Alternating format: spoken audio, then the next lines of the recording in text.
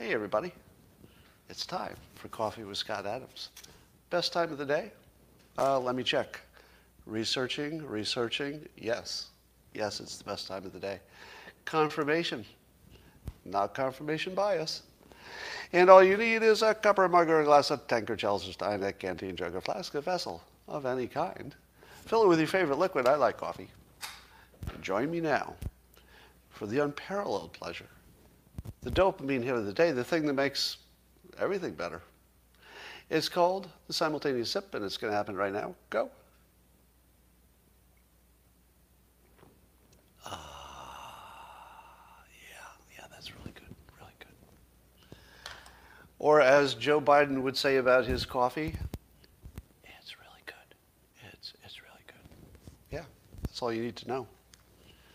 So I saw a story that I'm not sure I want to believe yet, that there were some kind of Wuhan military games, some kind of athletic event in Wuhan, a few months before Wuhan was known to have the virus, and some of the athletes came down sick. And they report that the city was sort of closed down. Now, if any of that is true, it would suggest that China's government knew about the virus well before they let us know. But I think this story is sort of a wait and see. I don't know that I would necessarily believe this one, because it's a little bit too on the nose, you know what I mean? It's a little bit too exactly what you want it to be. So maybe it's true, maybe. Where's Locals? Locals is up and running right now, so I'm live streaming on it.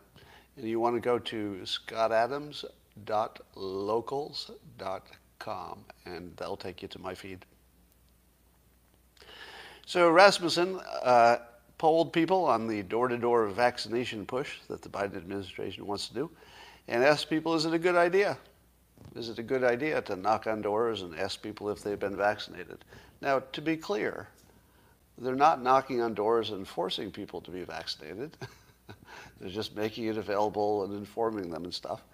But they're also persuading, right?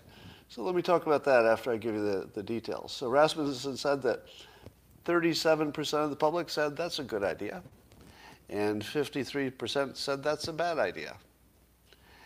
But what would make it a bad idea if it's not being forced on people? You open the door, well, you're a little bit bothered, right? But it is a national pandemic, well, it's a pandemic, so it's everywhere. And certainly if somebody's going to knock on your door, wouldn't you want it to be about something this important? So I would say on the first part of it is an intrusion that's unreasonable. I'd say no. Given the stakes that are employed here, people knocking on your door is not a big deal. I'm seeing HIPAA concerns. Somebody doesn't want their medical information known, but it's still optional, right?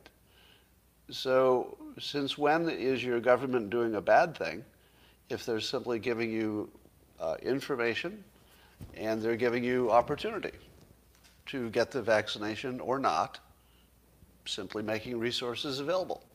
Is that bad? Well, here you get into the weird hypnotist dilemma. Now, is there anybody watching this who doesn't know I'm a trained hypnotist by now? I say it so much, it's just like disgusting every time I say it. But it's important that you know that, because when I make my next point, you need some context. And here's what I've said before in public, that once you become a trained hypnotist and you actually understand the power of it, it's hard to use it, because it becomes immediately unethical when you're that good at it. So likewise, if a professional boxer gets into a bar fight and kills somebody, that boxer's in trouble because their hands are lethal weapons, whereas the average person not so much. So like a boxer, a hypnotist has to have some self-control, some moral or ethical limits to what you're willing to persuade other people into. So, for example, I would be hesitant to do anything in sales because I'd be too good at it. Do you know what I mean? Does that make sense? That if you're simply selling something without any special kind of talent, you're just a good salesperson, let's say, that seems ethical. We've all agreed we know what a salesperson is. We know they're trying to persuade us. It's all part of the system, and, maybe we get talked into things we don't like sometimes, but we accept it within the ethical domain. But what happens if you convince somebody to take a medical procedure, such as a vaccination? And what if you're wrong? And what if that person has a bad outcome? Either way, you've convinced them to take it or not take it. But is that moral? Is it ethical? Because when the government knocks on your door, don't you think that's pretty persuasive? It's the government.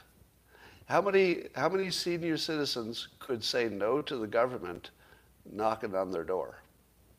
Right? Now, even if most people could, let's say 80% could say, oh, I'm not going to change my mind just because you knocked on my door. Get out of here. But I'd say a solid 20% of any large group in the public will simply be persuaded by that setup. It's the government.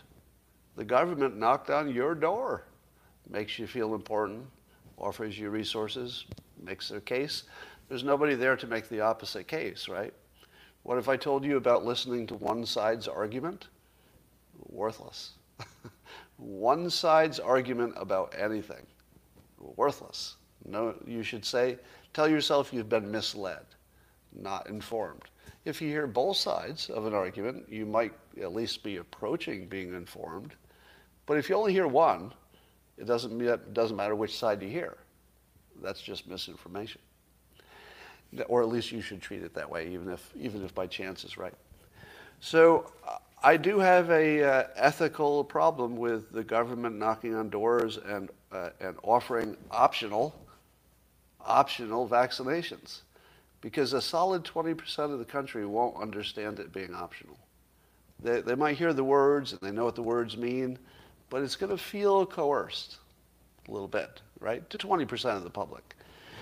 So I think people who are against that have a pretty good argument on an ethical level. The Gateway Pundit reported today, and I want to see how good you are with reasoning and statistics, okay? So put on your smart hat. All right, all of you go into rational mode. I'm going to give you some statistics here and see what you make of it. So Gateway Pundit pointed out that there were over 1,500 COVID deaths in the United States last week. All right, so for the entire week, last week, a little over 1,500 COVID deaths. But according to the VAERS website, where adverse reactions to vaccinations are reported, not very accurate, but it's the one place that we know to look. So we don't know if these numbers are half as much or 10 times as much, but it's the only place we have them. And it says that 1,750 deaths were due to the vaccinations themselves. So last week, there were more deaths from vaccinations, according to the VAERS, which could be off by a bit.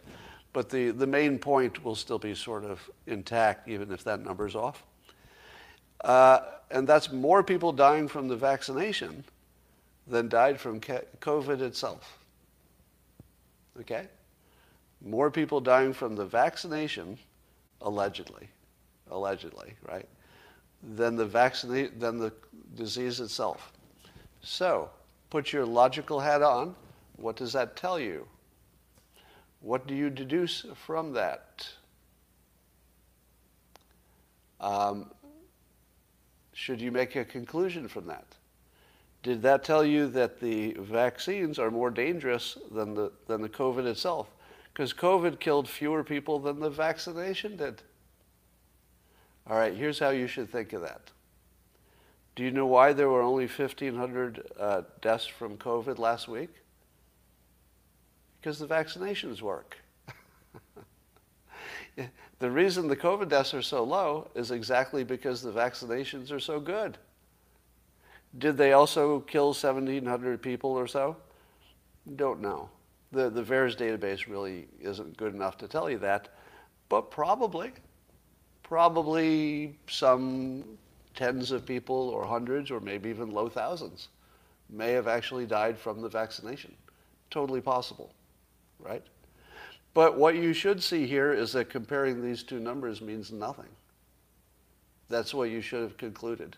You should have concluded that it means nothing, except that the vaccinations work, if that's what's happening. All right. All right, so don't make anything out of that comparison. Here's some fake news.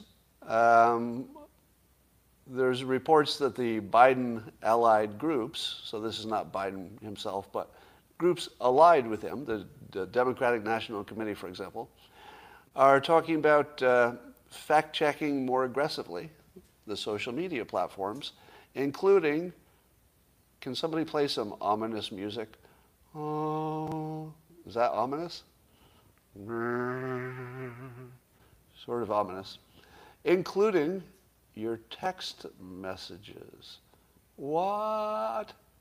They're going to start fact-checking your private text messages?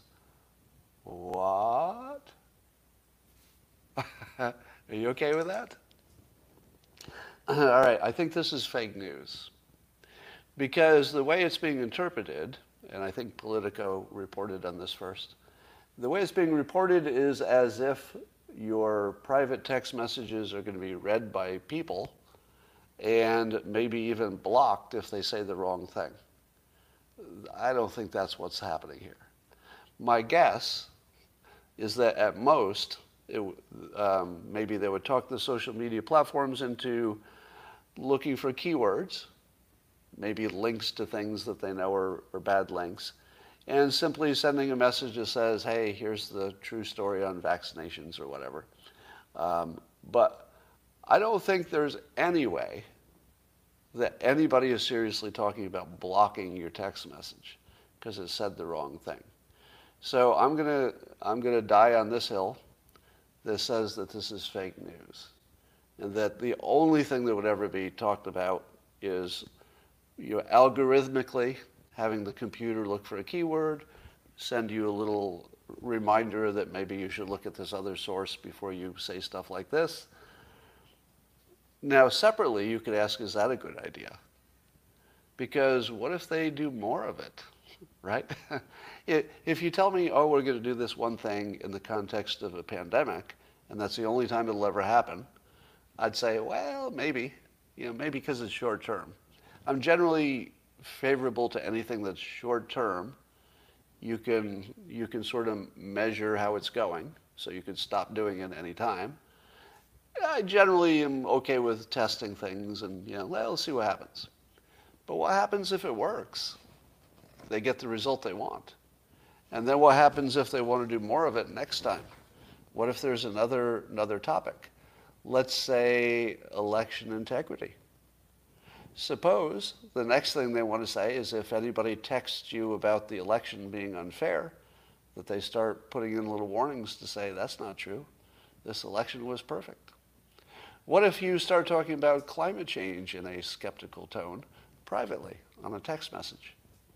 Will they say, well, climate change is as important as the pandemic, if not more, so if we did this text stuff with the pandemic, why wouldn't we do it with climate change? Why wouldn't we? Right? So I think you have to look at this as, I don't believe in the slippery slope per se, but certainly in a case this clean, where if it works in one situation that's an emergency, the pandemic, why wouldn't it work in another one, such as wars and climate change and anything else? So I'd worry about that quite a bit, about that going. But I'm not worried that your message will be blocked. And I'm not terribly worried that a human will read it, although that's always a risk. I feel like all they want to do is pick up the keywords and make sure that you know what the other side is saying. I don't know. Could be terrible, could be good. Has a lot to do with implementation. Well, Jenna Ellis, who had been attorney to President Trump, she just quit the GOP. because apparently there was this Republican National Committee chief counsel guy, Justin Reamer, who had, there's some email had been surfaced that he had mocked the legal team for promoting the election lack of integrity stuff. And so Jenna Ellis says, no more of this. No more of this, the GOP, the party, essentially acting in ways that I imagine she thinks is against the interest of the members. So she made some news by quitting. Now, I got to say, people who spend time around ex-President Trump, they pick up his tricks. And this is a really good technique because she became the number one headline today and it shaped the news really well. So from a persuasion perspective, Jenna Ellis, especially being as close as she has been to Trump, quitting the Republican Party highlights this issue and probably helps Trump because it's furthering that divide between the anti-Trumpers and the Trump supporters, and I think the president likes that right now. Get a little energy going, a little bit of conflict, and I think he has to defeat the GOP before he defeats anybody else, right? So, in terms of persuasion, Jenna Ellis gets an A+ for this move. All right. So that happened. Meanwhile, in the least surprising news you've ever heard in your life, it turns out that members of that Haiti hit squad that executed the president, assassinated him, it seems that a number of those people had DEA or FBI informant connections. Yeah, so now we have, it looks like confirmed. I mean, it's still fog of war, so maybe that's not true yet. But it looks like the FBI and the CIA knew some of the people. How well did they know them? To be determined. Now, the fact that they knew them, does that mean that they were behind the plot? No, not necessarily. But makes it a lot more likely. If you had to put odds on it, the odds are increasing. And what about this so-called doctor who was allegedly the person who would be installed as the new president? Doesn't it seem to you that that doctor didn't quite know what was going on? Almost as if the doctor was a pawn and not really intended to be the new leader, but rather maybe somebody just wanted to execute the president and convinced this doctor that he was the leader of the gang and got the doctor to organize it so that whoever really wanted to kill the president of Haiti is sort of free. So, what do you believe about this? Do you believe that the United States backed these plotters and that they were just trying to get rid of the president of Haiti and they did it this way? What odds would you put on that now? Let's see in the comments. Show me the odds that you think it was let's say a CIA-backed plot. I'll just read off.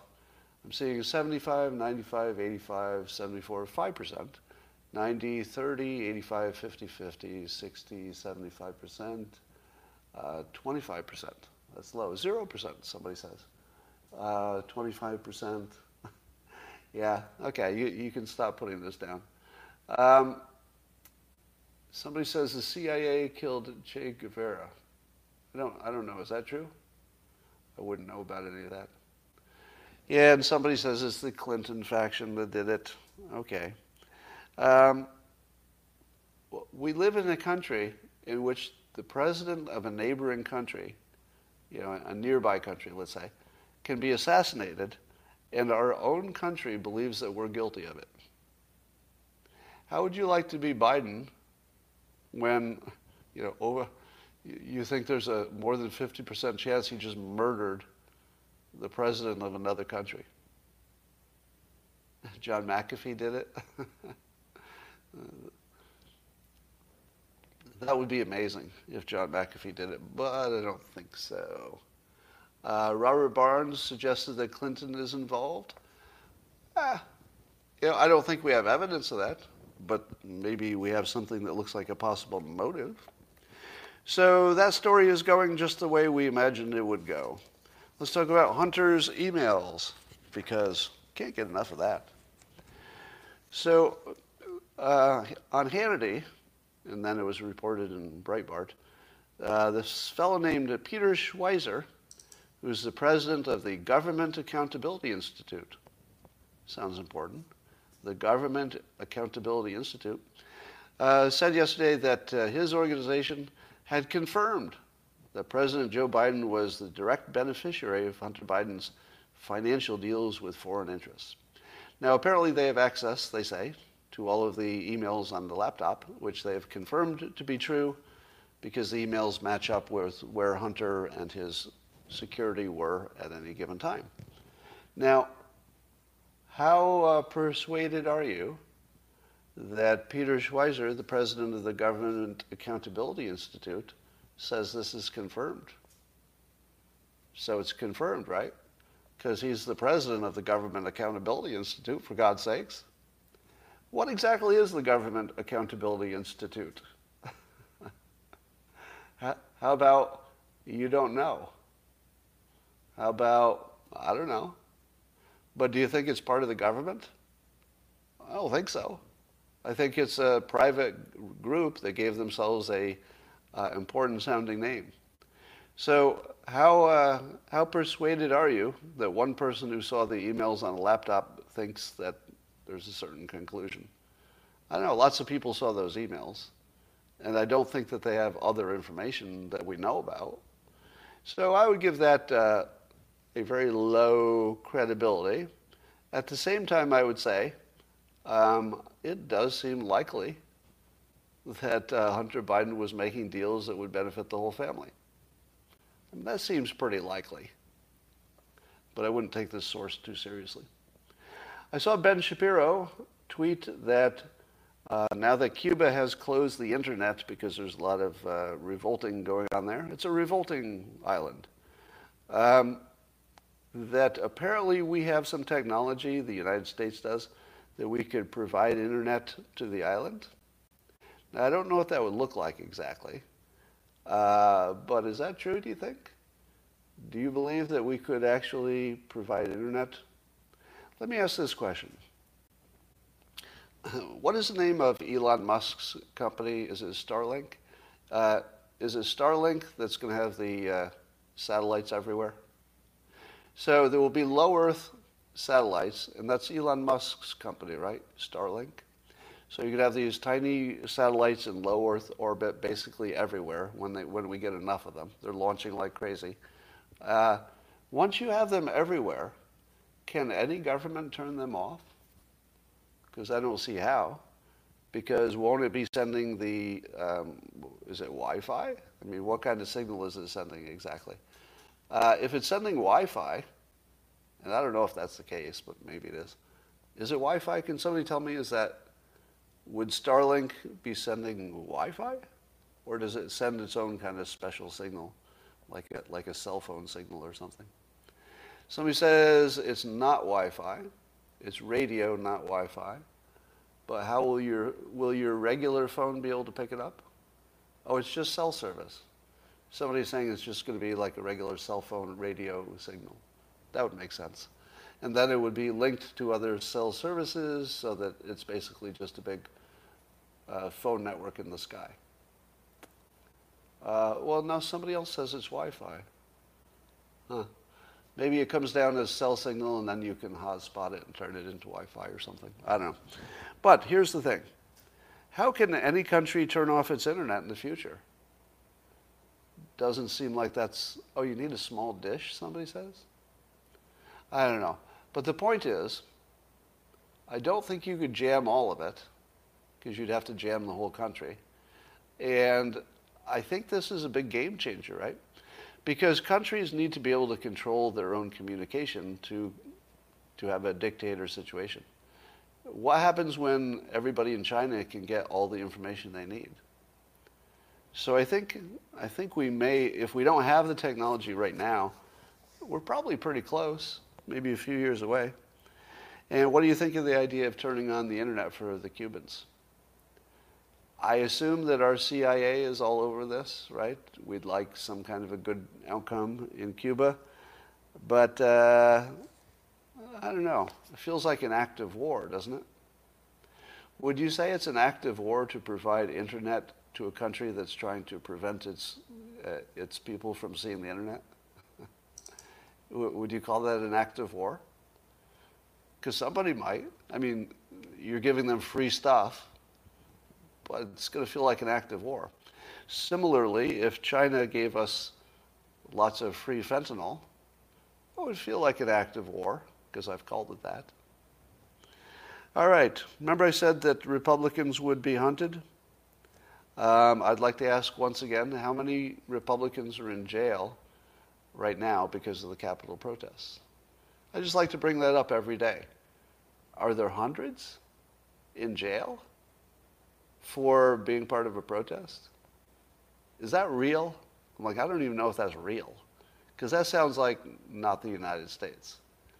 That sounds like some other country that would do something like that. Are they not at least out on bail? So I'm going to say that that Republicans are hunted as long as those folks are in jail. I'm going to say that that's just the case. You live in a country where you can be jailed for being Republican. Here's some interesting statistics. David Blake, PhD, says on Twitter, and I haven't confirmed this, but maybe you can, that reported yesterday that there were 258 COVID deaths in the United States, and over 99% of them were unvaccinated.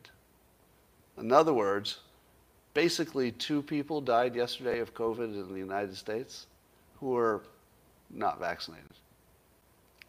2. Now, do you take from that, whoa, those vaccinations are working really well? Well, a few caveats. Number one, yesterday was Monday, and I think the reports lag because of the weekend. So when we say how many people were reported dead yesterday, that doesn't mean how many died yesterday. That just means how many were reported, and maybe the weekend is a lagging report, so maybe that's behind a little bit. So we'll see if that changes because of the weekend. But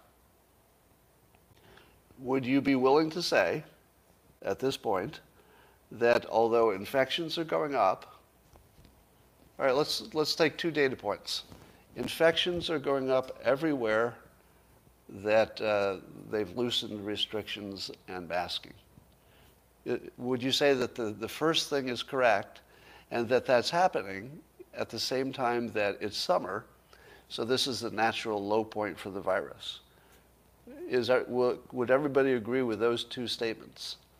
That the virus has a natural low point in the summer, but we can see quite clearly the effect of getting rid of masks and loosening up on travel and stuff like that, because the number of infections is starting to spike exactly like you'd expect, even in the summer.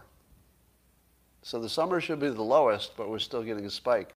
Does that tell you that the social distancing and the masks did make a difference, and the moment we took them off, you saw exactly the spike in infections that you would expect? So does anybody have a counter to that? How would you counter the fact that while infections should be going down for all the natural summer reasons, they're going up anyway? And the only thing that's changed is the Delta variant, I guess. So that has to be in the mix. Maybe it's just the Delta variant. Yeah, that would be a good answer. You might be, I think that would be a good answer. You could say, no, all you're seeing is the Delta variant is picking up, and you're not seeing any difference about masks or anything else. That would be a good argument. I would accept that as a reasonable counter-argument. And how about vaccinations? If the only thing you knew is that only 1% of the people who were vaccinated actually died from it yesterday, if that were true, would that convince you that vaccinations work? You still might have issues about long-term problems, right? But would it tell you that vaccinations work? I'm seeing a no. Explain why not. Give me your reasoning. I'll accept a yes or a no because I asked a yes/no question. But I'd like to see your reasoning, if anybody has any. I'm seeing yeses and nos, but give me a reason. Somebody just give me a reason. No, we're not talking about long-term effects. That's important, but a separate question.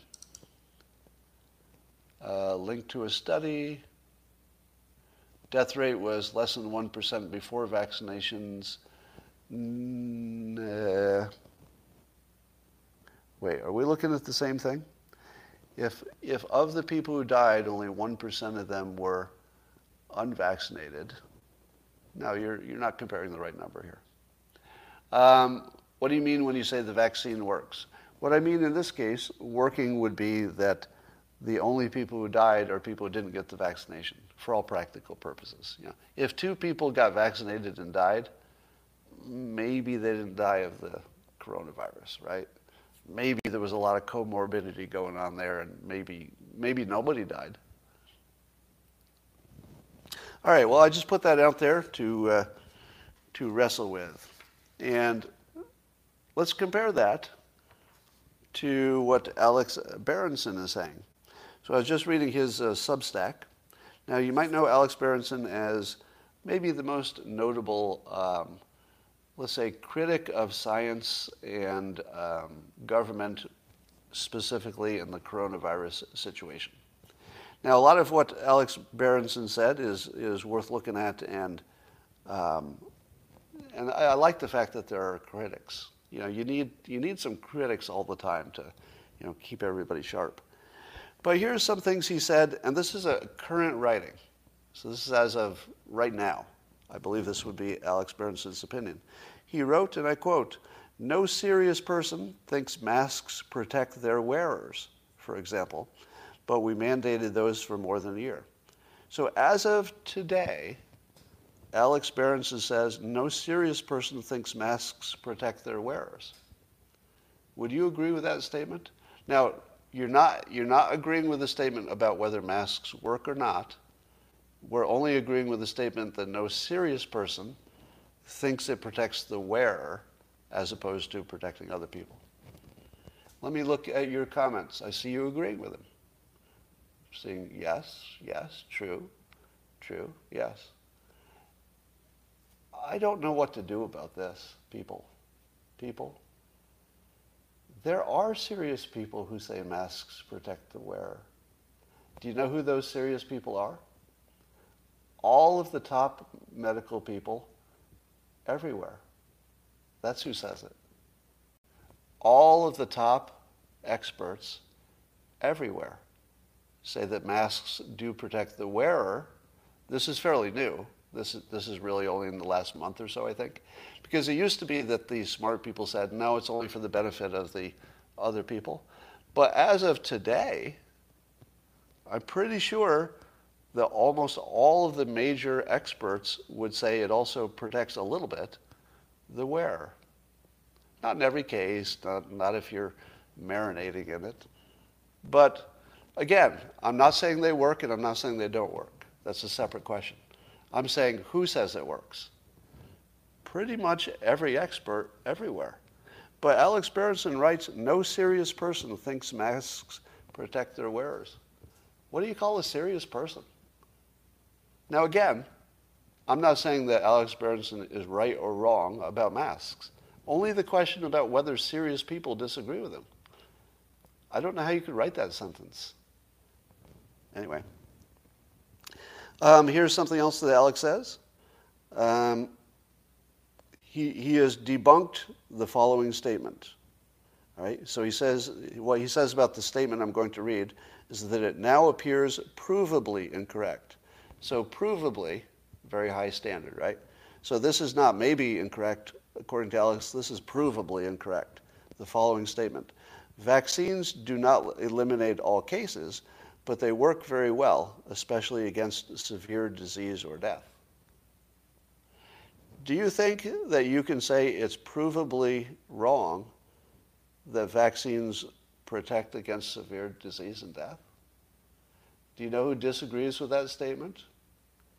Every expert in every country. But Alex Berenson writes this like it's just a fact, like it's provably correct, but he disagrees with every expert in every country. And yet when you read this, if you haven't heard the counterpoints, you'd say, well, it looks pretty good to me.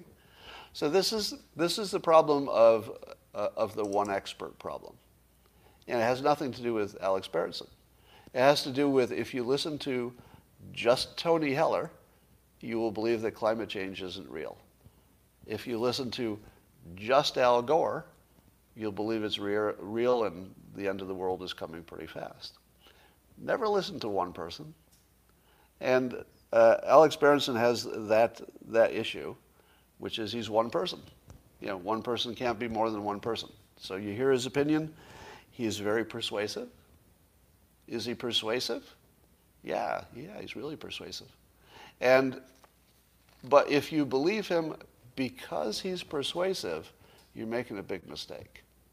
And it wouldn't matter if it's Alex Berenson or anybody else. If you believe one person because they're really persuasive, you've made an analytical mistake. So, given that only 1% of the people who had COVID, only 1% of the people who died of COVID were unvaccinated, I feel like that's pretty good evidence that the vaccinations work. The counterpoint is that I guess Great Britain and Israel, who are quite well vaccinated, they're sort of case studies in how to get everybody vaccinated quickly, they're also having an increase in infections. So, does that mean that the vaccinations don't work or don't work well enough? Well, it probably just means that everybody opened up a little bit. We know you can get the infection even if you're vaccinated. We've got the Delta variant, which is more spready. I feel like what we're seeing in Israel and Great Britain are completely explained. It's explained by opening up. It's explained by the Delta variant. That's why you got the spike even in the summer. And yet the death rate is super low because the vaccinations work and the therapeutics work. I mean, I would say everything we see is explained by the official explanations at this point. Doesn't mean they're right? Could still be completely wrong. Ever see anyone with Guillain-Barré? So yes, there's a rarish disease called, is it Guillain or Guillain-Barré? But some number of people who are getting the vaccination, and I believe it was the J&J one. Yeah. So, and of 12.8 million people vaccinated, about 100 people got this rare neurological condition, which is largely recoverable. I don't know if largely recoverable means most people get over most of it, but it still lingers forever, or if most people get over it completely, which is a pretty big difference. But this sounds pretty nasty. But what do you make of 100 out of 12.8 million? If you knew that that was your risk, the risk is 100 people out of 12.8 million, would you incorporate that risk in your decision? All right. Let me ask this just very limited question. If you knew that your only risk, let's say there were no other risks, of course there are other risks, but I'm just going to keep it simple. If the only risk were 100 people out of 12.8 million getting this largely recoverable neurological condition, would you include it in your decision?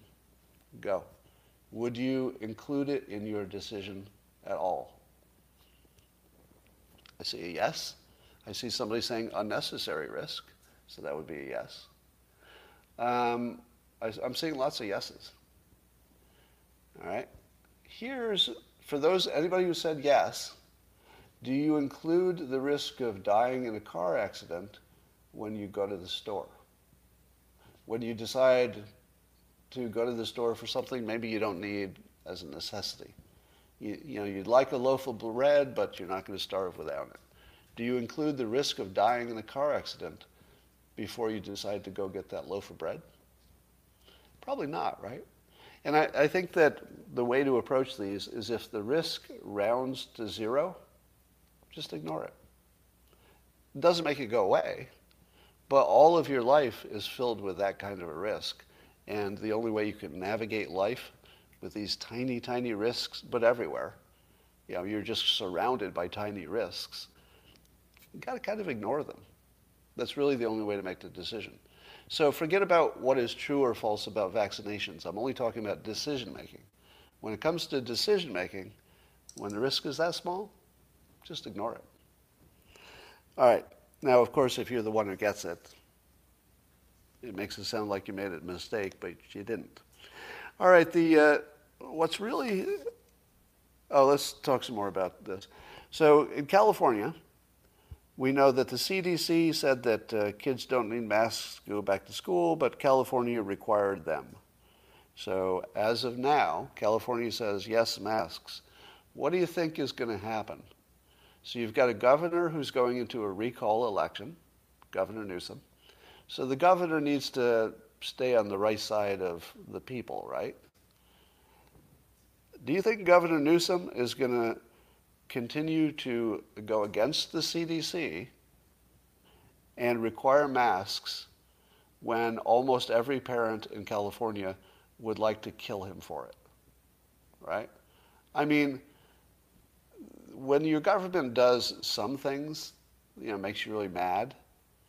But if your government is making your kid wear a mask in school, you just want to kill that person. Not literally, right? But your hatred for somebody doing that to your kid is pretty high, right?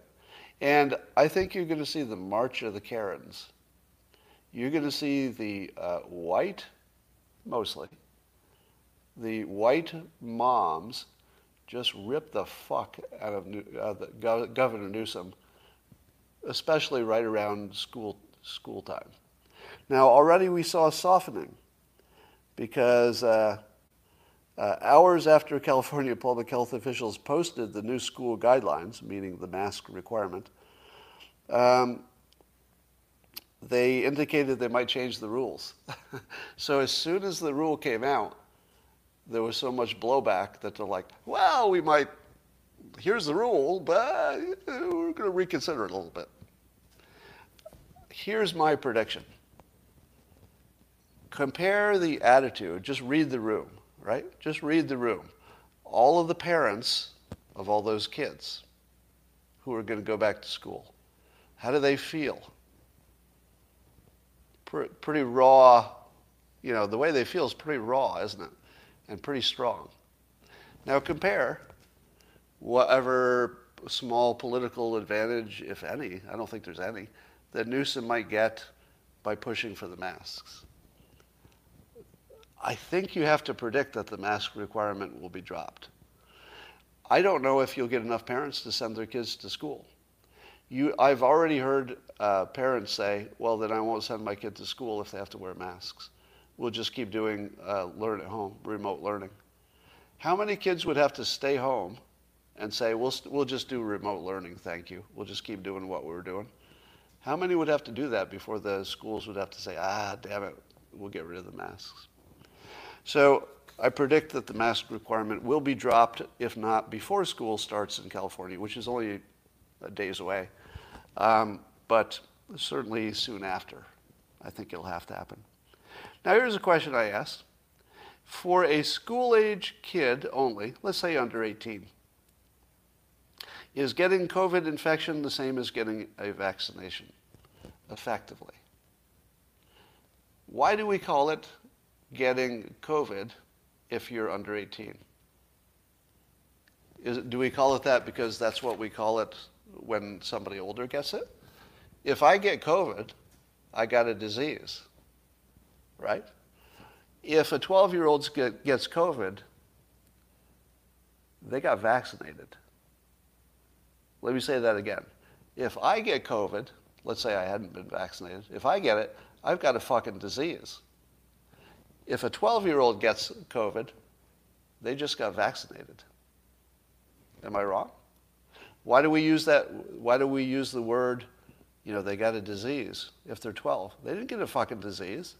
They just got vaccinated. They just got vaccinated by nature.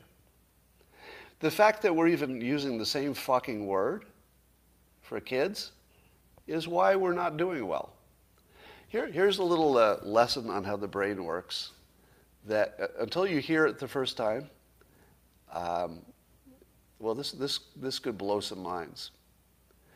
You think that the way you come to your decisions is some kind of logical process happening in your brain, right? You think you look at the facts and then you apply your rational brain and that's how you make your decisions. Well, not really. Not really. Because most of our decisions are irrational and then we layer a rational explanation after the fact. So your decisions are pretty much all irrational. Whenever there's any emotion involved anyway. Fear, and of course all the COVID stuff is all full of fear and emotion. So those are not rational decisions. But here's a little thing you might not have known. That thing that you think is your rational mind is just language. It's just words. If you put words together in a way that forms sentences that humans understand, they feel as if there's a reason. Grammar looks like logic to most people. Think about that. Simple grammar, just putting words in a way that they make sense in a sentence, looks to many people, and maybe most, maybe all, it looks like logic. So, your choice of words becomes the pseudo-logic that people use to make decisions. Let me give you an example. Hey, Bob, I'd like you to drink some poison. Here you go. Drink some poison. Would you do it? No. You don't drink poison. But what if that was just the word I used? What if what I gave you was a delicious glass of fresh water? Your logic should have said, it doesn't matter what word you use. This is a delicious glass of water. I've just tested it myself. Yum. But as soon as you call it poison, a certain part of the population will never touch it. They'll say, well, you wouldn't call it poison unless, some reason. So putting the wrong word on stuff becomes a logic. It's not a real logic. It's the crazy, irrational logic that our brains do. So, when we say that a kid who's 12 years old gets the COVID-19, and we say that kid has a disease, we have substituted words for thinking. Because that kid didn't have a disease. That kid got vaccinated. If we had used the word vaccinated as just a standard for anybody who came in contact with the virus under the age of 18, would we be deciding what to do about school? Nope. Because you would say to yourself, wait a minute, my 12-year-old can get a free vaccination by just going to school and hanging around with infected people? Sign me up. Let's get that kid vaccinated. Get this over with. Right? Now, you're saying to me, but Scott, the vaccination could give you a side effect and kill you. You got to include that, right? Nope, because the risk of it is too small. The risk is so small that you should just round it to zero and act like it's not there. But how about the risk of dying from COVID itself, Scott? Kids are not immune from getting COVID and dying, right? Should you consider that risk if they're not vaccinated? No. No, you shouldn't, because it's too small. All of the risks that are too small, you just treat them like they're zero. You can't compare them. I've heard people say, well, the risk of getting the vaccination is unknown, so it's bigger because it's unknown. No, it's not. It's just unknown. Might be smaller, might be bigger. Just don't know. So that's my statement on that. If we started talking about these kids as getting nature's vaccination, suddenly we would just feel different about it, and all the facts would be the same. All right. Lastly, I love this story about the Democrat lawmakers in Texas decided they don't want to be part of the vote for what the governor of Texas, Abbott, believes would make the election safer and more secure.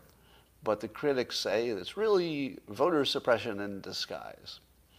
And so the Democrats, because they're in the minority and they would lose the vote, a bunch of them got on a bus and decided to go to Washington, D.C., because there would not be enough lawmakers in Texas to pass anything.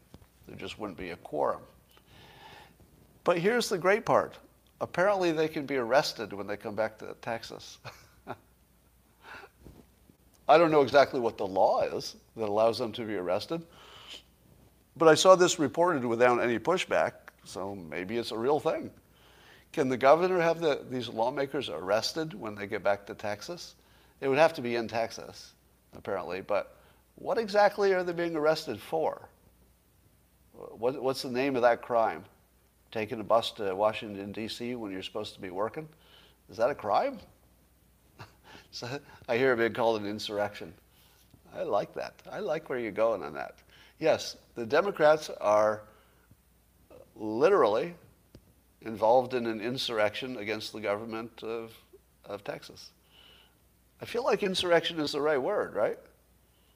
Is there anybody who would quibble with the use of insurrection if the lawmakers refuse to do their job and leave? There's a precedent for it, I hear. Huh. Interesting. Some kind of precedent for arresting them for leaving, but I still don't know what the crime is. Interfering with the political process? Could that be the crime?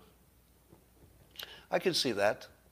I could see that being exactly what they're doing, because they're transparently doing that. I don't think that they're trying to fool anybody. They're transparently interfering with the lawmaking. All right, that is all I have today for this fantastic episode of Coffee with Scott Adams. One of the best things you'll have experienced all day. All right, I'm going to say goodbye to YouTube, and I'll talk to my locals people here in a moment.